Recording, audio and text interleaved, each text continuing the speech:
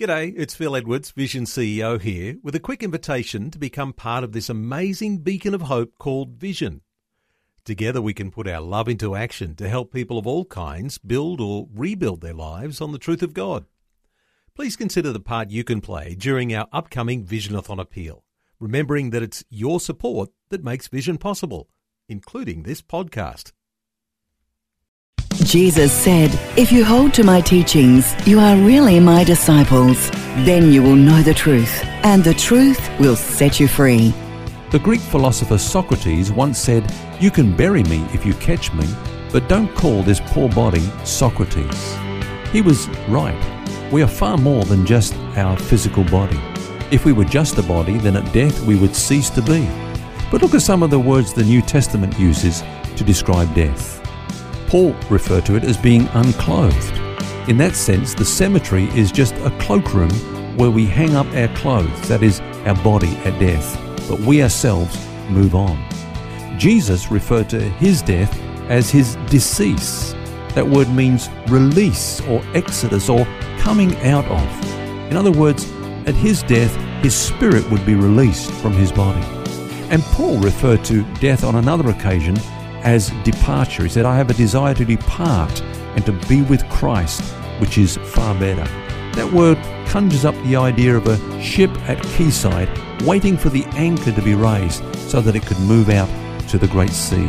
None of these words speak of cessation of being, but of leaving one environment and passing to another. As Paul says, to be absent from the body is to be present with the Lord.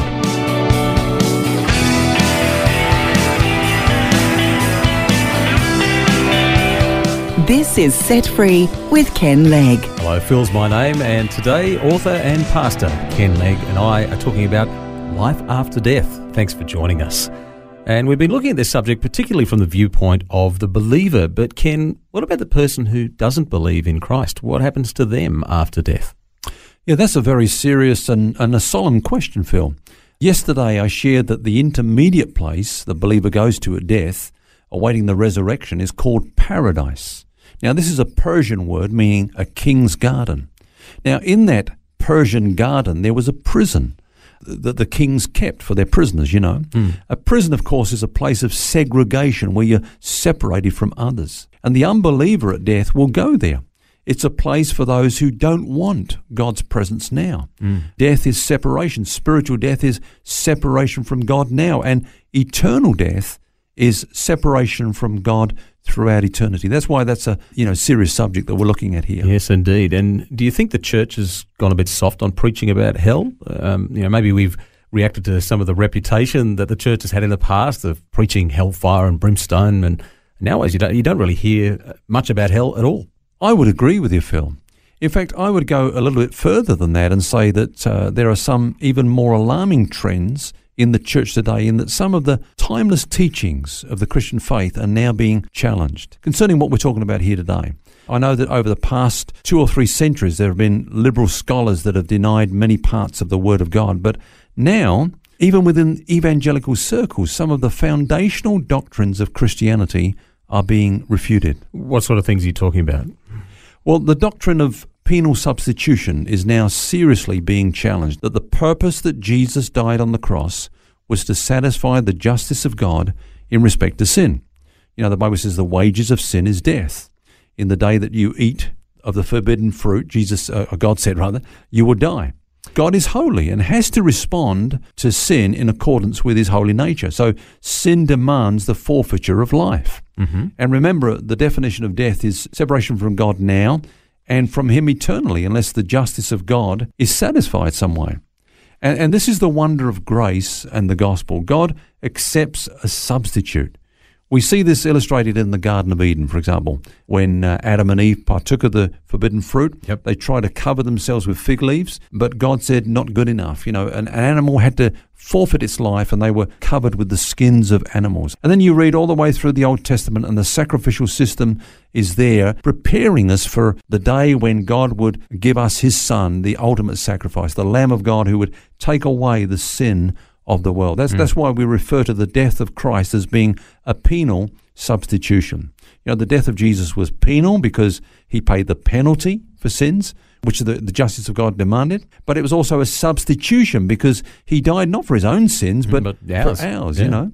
And this is what the apostles taught, and the church fathers, the reformers, and the great gospel preachers like John Wesley, George Whitefield, Jonathan Edwards, Billy Graham, and so on and so on. And I would think that it's pretty obvious when you read Scripture as well that is a core doctrine, but you're saying it's being challenged even by evangelical Christians. How? Yeah, well, surprisingly, in recent times, opponents of this teaching have also come from, as you say, Bible-believing Christians. They argue that it's inconsistent with the Bible's portrayal of a loving God. That's their argument. They say it's primitive, it's a tribal concept of God, depicting him as like angry and vindictive. In fact, some people even have used the term, it's a form of cosmic child abuse, that God, a loving Father, will put his Son upon the cross. Now, these critics contend that the death of Christ had actually no Godward benefit. Sin, they say, is not an offence against the holiness of God that demands a death penalty. They say it does nothing to God. It really just does stuff to us. The drunkard, for example, ruins his life and health. The lazy person who won't work ends up in poverty and ruin. One preacher put it this way: if I spend all my life eating at McDonald's, I'm going to end up being sick. Sin, they say, brings its own punishment. The wages of sin is no more than the law of reaping and sowing. And this leads to another heresy that's gaining momentum in the church today, and that's the heresy of universalism. So just explain that if you can. What does that mean? Yeah, the doctrine of universalism basically teaches that everyone gets saved in the end. God, a loving Father, wouldn't allow anyone to spend an eternity in hell. Basically, everyone gets saved. Now, of course, if that's the case, then why did Jesus die on the cross? What did he die for? If it's not to save us from our sins and give to us eternal life. And so the two are connected. Now, all this, of course, is related to our subject today. We're looking at the question, what happens to the unbeliever at death? Now, if the death of Jesus Christ was not a judgment for our sins, then there is no judgment awaiting those who are still unrepentant. But the Bible teaches that if we do not believe in Christ, we will die in our sin and bear its judgment. For example, Jesus said, "He who believes in the Son has everlasting life, and he who does not believe the Son shall not see life, but the wrath of God abides on him." Now, that's just one of many scriptures that are very, very clear about that. This whole issue, though, of preaching about hell as opposed to grace, we need to have a balance there, don't we? Because you can hear a lot of one or the other, but we need to have a good understanding of what the judgment is in order to appreciate the grace, don't we? Yeah, in fact, we can only really understand grace in the context of judgment. You know, that's where it shines. The judgment that was due to us fell upon Jesus. It, pleased the Lord to bruise him. So that's where we find the grace of God. It's so amazing. It's so wonderful that the judgment that I should have borne, he bore in my place. But that judgment is what makes the mission to the church so urgent, isn't it? I mean, Jesus told us, go into all the world, preach the gospel. Why? Why do we need to do it now? It's because of that coming judgment that is going to happen to all of us unless we have the grace of God covering it. Yeah. Phil, I don't know whether you've heard that story of the court jester that used to entertain the king, and the king gave him this golden wand one day and said, "I want you to travel my kingdom and find someone who is a greater fool than you and give them that wand." So he went on his journey, but while he was away, he heard that the king had fallen dangerously ill. So he raced back to the palace, and he came before the king and he said, Did you find someone that was a greater fool than you?" He said, "No, I haven't." He said, "But you, sir, what is happening to you?" He said, "Well, I'm going on a journey from which I will never return." Of course, he was referring to the journey of death. Mm-hmm. And the jester said to him, "And have you made preparations for this journey?" He said, "No, I haven't." And the jester said, "Well, then I'm afraid I must give you the wand." Death is certain, and the Bible says that after death comes the judgment. And that's why God has given to us this wonderful good news of the gospel, so that people can make preparation from that day, so that they will have no fear of death, knowing that their sins are forgiven. They have eternal life by believing in Jesus Christ.